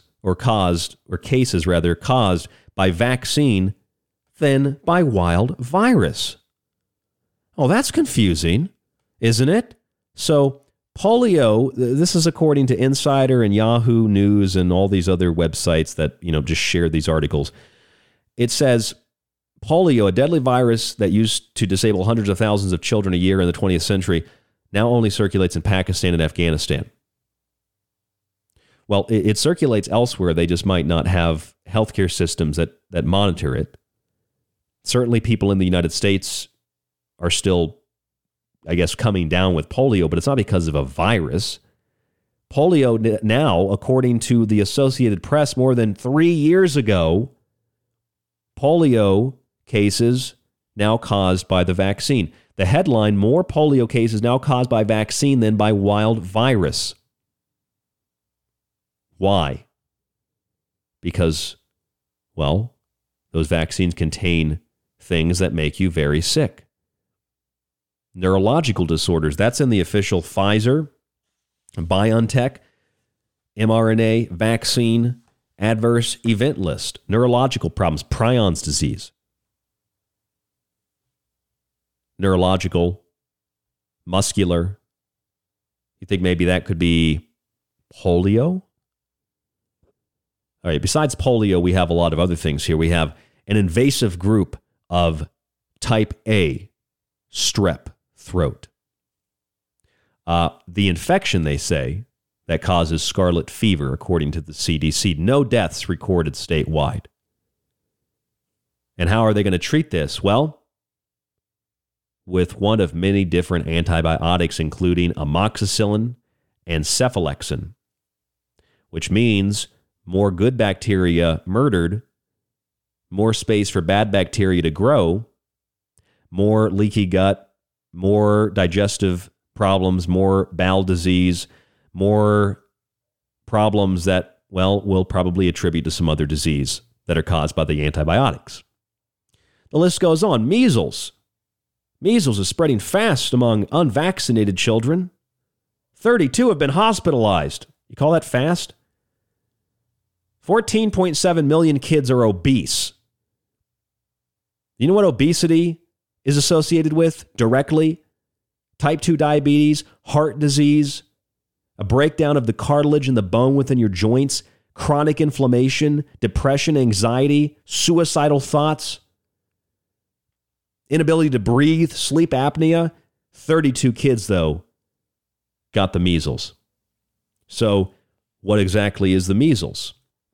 If you're interested in any of this stuff, I don't make any money off this, but I'd highly recommend What Really Makes You Ill with Don Lester and David Parker. They will explain this in great detail, what causes these diseases. But measles is a viral respiratory illness. And this is the measles. It's a fever, general malaise, which is one of the side effects of COVID-19, we're told, or the symptoms of SARS-CoV-2, and a cough. Those are the three main symptoms: fever, malaise, and a cough. Okay, doesn't sound too severe. Well, maybe if a baby gets it, it's very severe. Okay, well, what are the other factors and the reason that these kids are sick? What are the other factors? Look at these kids. They have rashes on their face. I mean, could it be lotions? Could it be irritants, chemicals, something that the mom is eating, drugs? Could be a lot of things. If you look at the measles, you look at Ebola, you look at pretty much anything, they're all the same set of symptoms. There's very few things that have distinct symptom complexes. I mean, polio is one of them. I mean, what traditionally, what has leprosy been caused by? Leprosy's been caused by people that put things like mercury on their skin in lotions and salves. That's what caused leprosy in the 16th, 17th, 18th century at least. Leprosy was caused by chemicals that people put in their skin, and their skin fell off. That's measles. And then mpox. Mpox. You get little dots on your face. This guy looks like he has a pimple. Matt Ford said he had at least 25 painful monkeypox lesions on his body at once. Here's one of the painful lesions. It's a microscopic dot that they have to zoom in on his already zoomed in face to even see. It looks like a scab from when you get a pimple. Not saying they can't be painful, but why does your body normally welt up, swell up, and turn red like that when it's irritated? Pull a hair out, pop a pimple, when your body's trying to get rid of something toxic. When you're really sick, your lymph nodes swell up. You can get bumps all over your body. That can happen from chemicals. That can happen from laundry detergent. That can happen from food. That can happen from stress and anxiety. I know that for a fact because when I get stressed and anxious, my skin gets even drier than it already is in dry, like if it's really cold out right now, it's very dry. My skin's pretty dry. If I'm anxious and stressed, my skin basically goes to psoriasis. Nothing helps to stop it because it's not caused by something that lotion's going to fix. It's caused by stress and anxiety. Now, things are a little more complex than that, but generally speaking, all these diseases that are supposed to have spread, monkeypox, measles, polio,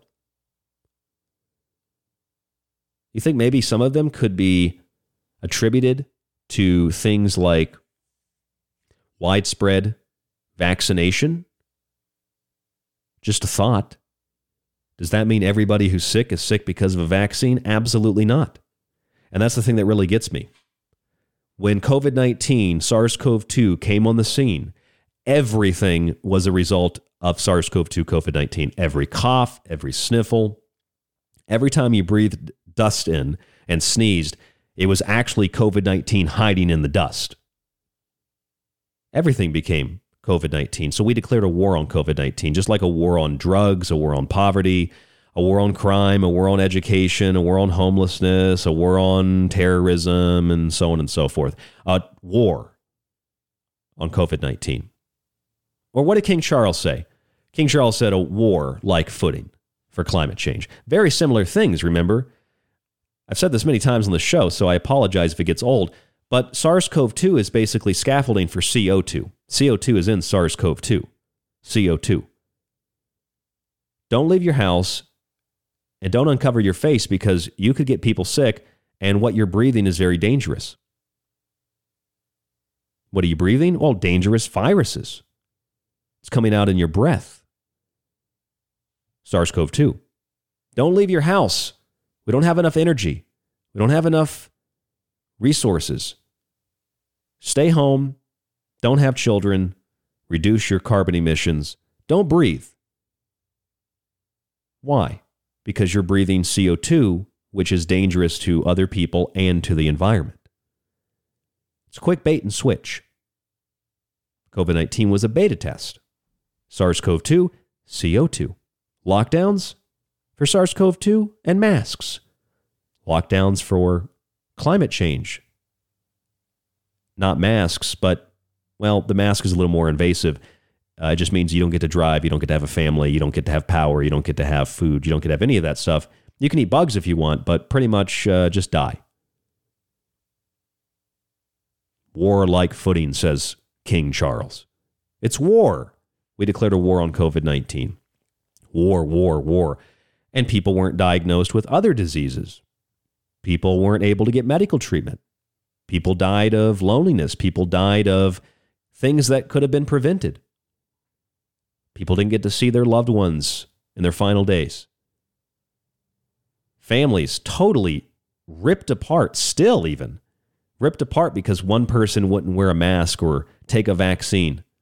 And even if you would take a vaccine, if you liked Donald Trump, my God, you're never allowed to come over to mom and dad's house again. Or the other way around. Let's not blame moms and dads. You're not allowed to come over to your son or daughter's house anymore. They don't want anything to do with you because you old conservative people, you're the reason there's so many racists. Even though black support was, I think, it was like a 10% increase during the midterms for Republicans. Black people, vote more for conservatives than you think. White liberals think they own black people, but that's a separate story for a separate show. The point is, what we've learned tonight about China and what we've learned tonight about the Munchausen by proxy and the beta attitude, the slave attitude, the hide in your house and never leave again attitude, stuff we talked about, the New York Times, the last holdouts, the people that just, they're holding on to the line. They're trying to stop this virus, but it's taking over everything. Even though doctors said it's okay, they don't want to come out of their homes. The doctors are stupid now. They don't know anything. Just leave it to the people with, gender-neutral pronouns. They're the ones that understand what's going on. This is mass mental illness. And then 8 infectious diseases, including monkeypox, polio, cholera, etc. Well, cholera, we've known for a long time, is caused by fecal material in your water or something like that in your water. Polio is caused by chemicals and heavy metals, and that can include vaccines, sure. And monkeypox, the CDC and the WHO even said it was caused because of, things like bacteria and gay sex. So if you're not having gay sex and you're not drinking poop water and you're not using vaccines or you're not at least attempting to expose yourself to chemicals and metals or you're detoxing from that, you should be good from most of the 2022 banner year of infectious diseases. Besides, it still doesn't make any sense how the number one cause of polio in the world right now is polio vaccines. And that's according to the Associated Press. That article is yet to be taken down. So we know all that. Let's do a U-turn here and go back to the beginning of tonight's show. I told you that there was a new weight loss drug. This weight loss drug is called tirzepatide. Tirzepatide. It's not been approved yet, but soon it'll be approved. Along with other drugs like Wegovy, which sounds like a sweetener, and Saxenda. Tirzepatide, they estimate from the Bank of America and others like on Wall Street analysts. Connect, the company, Novo Nordisk, tens of billions of dollars a year. They say this tirzepatide could be the biggest selling weight loss drug of all time, but it's very expensive. So let me just ask you this question. If, let's say, and I'm sure it's a very small number of people who actually do believe this, but let's say you are into weight loss drugs. It's going to be very expensive to get your hands on these kinds of weight loss drugs. Why not just spend your money on eating right? They always say eating right's expensive. Eating right is not expensive. I'll give you an example. I made lentil loaf last week. Lentil loaf consists of 1 cup of green or brown lentils, the big ones that mush once you cook them long enough. You take those lentils out of the water after they're kind of mushy, or if the water boils down, strain them a little bit, put them in a bowl. Let them cool down so when you touch them, you don't burn yourself. Then you want to add some salt and some pepper, maybe some paprika, whatever you choose, maybe some Italian seasoning. Then all you want to do is you can cut them up fresh, or you can just add them from a can, or add them, cans aren't always the healthiest thing, but if you want to add them from a can, or a frozen bag of veggies is a good start. Go to Trader Joe's, go to Sprouts, go anywhere basically. I mean, Walmart has frozen vegetables. Go with the corn, peas, green beans, carrots, something you'd put in the meatloaf, and just dump those frozen veggies right into those mushy lentils. Personally, I'd add a half a cup of flour. I use chickpea flour. You could use wheat flour. I can't eat wheat myself, but put chickpea flour in there and just mix it up. So I just mix it up. And it'll eventually have kind of a ground beef feel to it. Kind of moist, but not totally wet. You just put that in a loaf pan. And if you want to use your own ketchup, put ketchup on top. Personally, I make my own ketchup. I just take 1 jar of tomato paste. I put like a little tiny bit of vinegar in there. I eyeball it. Little salt, little pepper. And then I just put that on top. Just take a little tiny brush and brush it on top of that lentil loaf. Put it into the oven, 375 for an hour. Check it as the time goes on. Usually what will happen is the outside of where the ketchup is there on the outside of the loaf kind of starts to blacken. Just put a fork down in the middle, like when you're checking brownies. If you get a lot of stuff on it when it comes up, it needs to cook a little longer. You can also cut a little slit in the top so that it gets down in there and cooks easier, quicker. Cook it, and when it comes out, you should be able to take it out of the pan or leave it in the pan, and you've got lentil loaf. Very simple, very cheap. You know how much a cup of lentils is? You can buy organic lentils, like I'm talking pocket change. You got a whole lentil loaf there.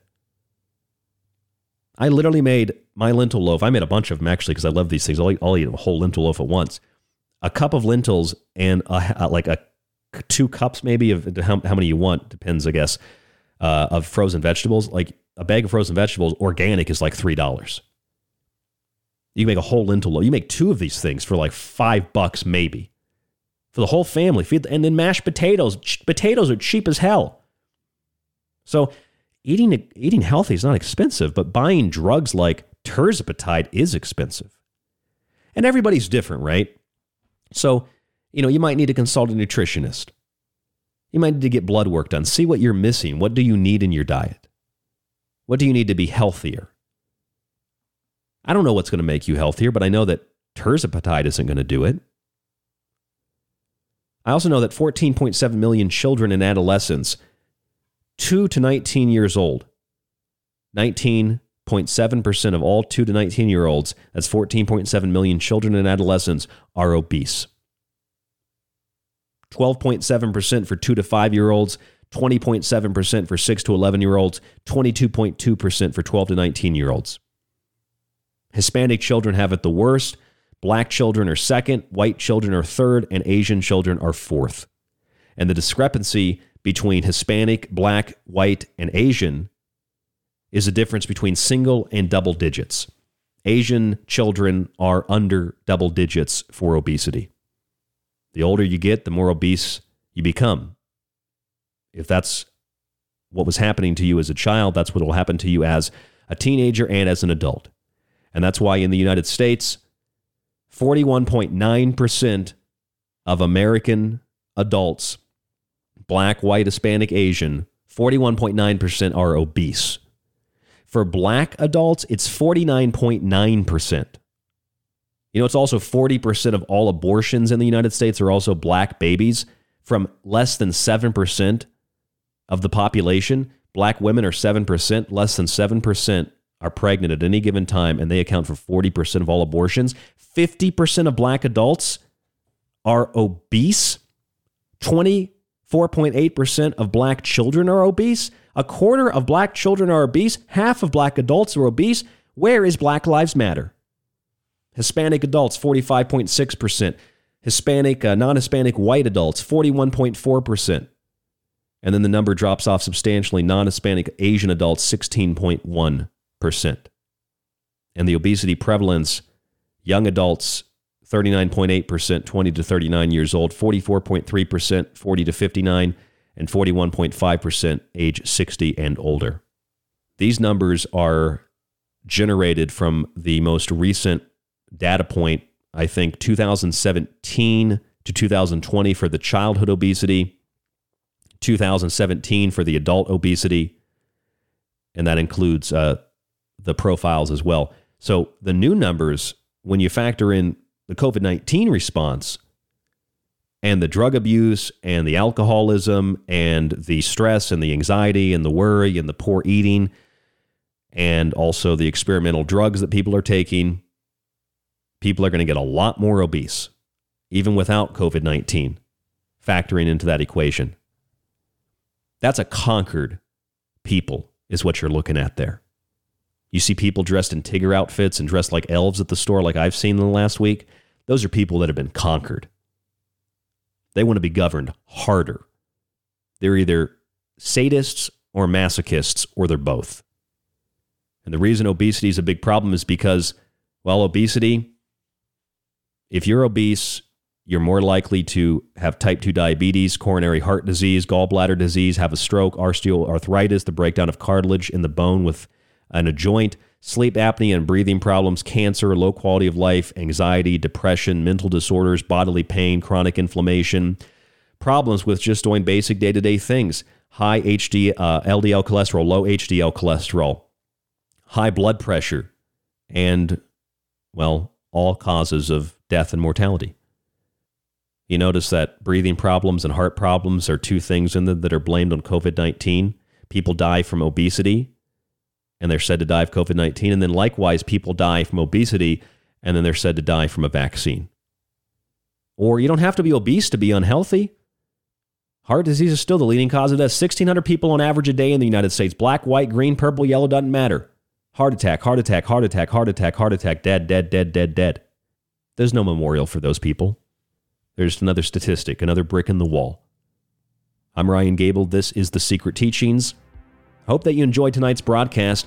I'm not trying to bring you down, man. I'm just trying to provide you some context, and I'm trying to provide you some information that I think will better you in the new year. www.thesecretteachings.info. That's the website. Please subscribe. Please buy a book. Please support what we do. If you can't subscribe, if you can't buy a book, no problem. Thank you for listening to the show.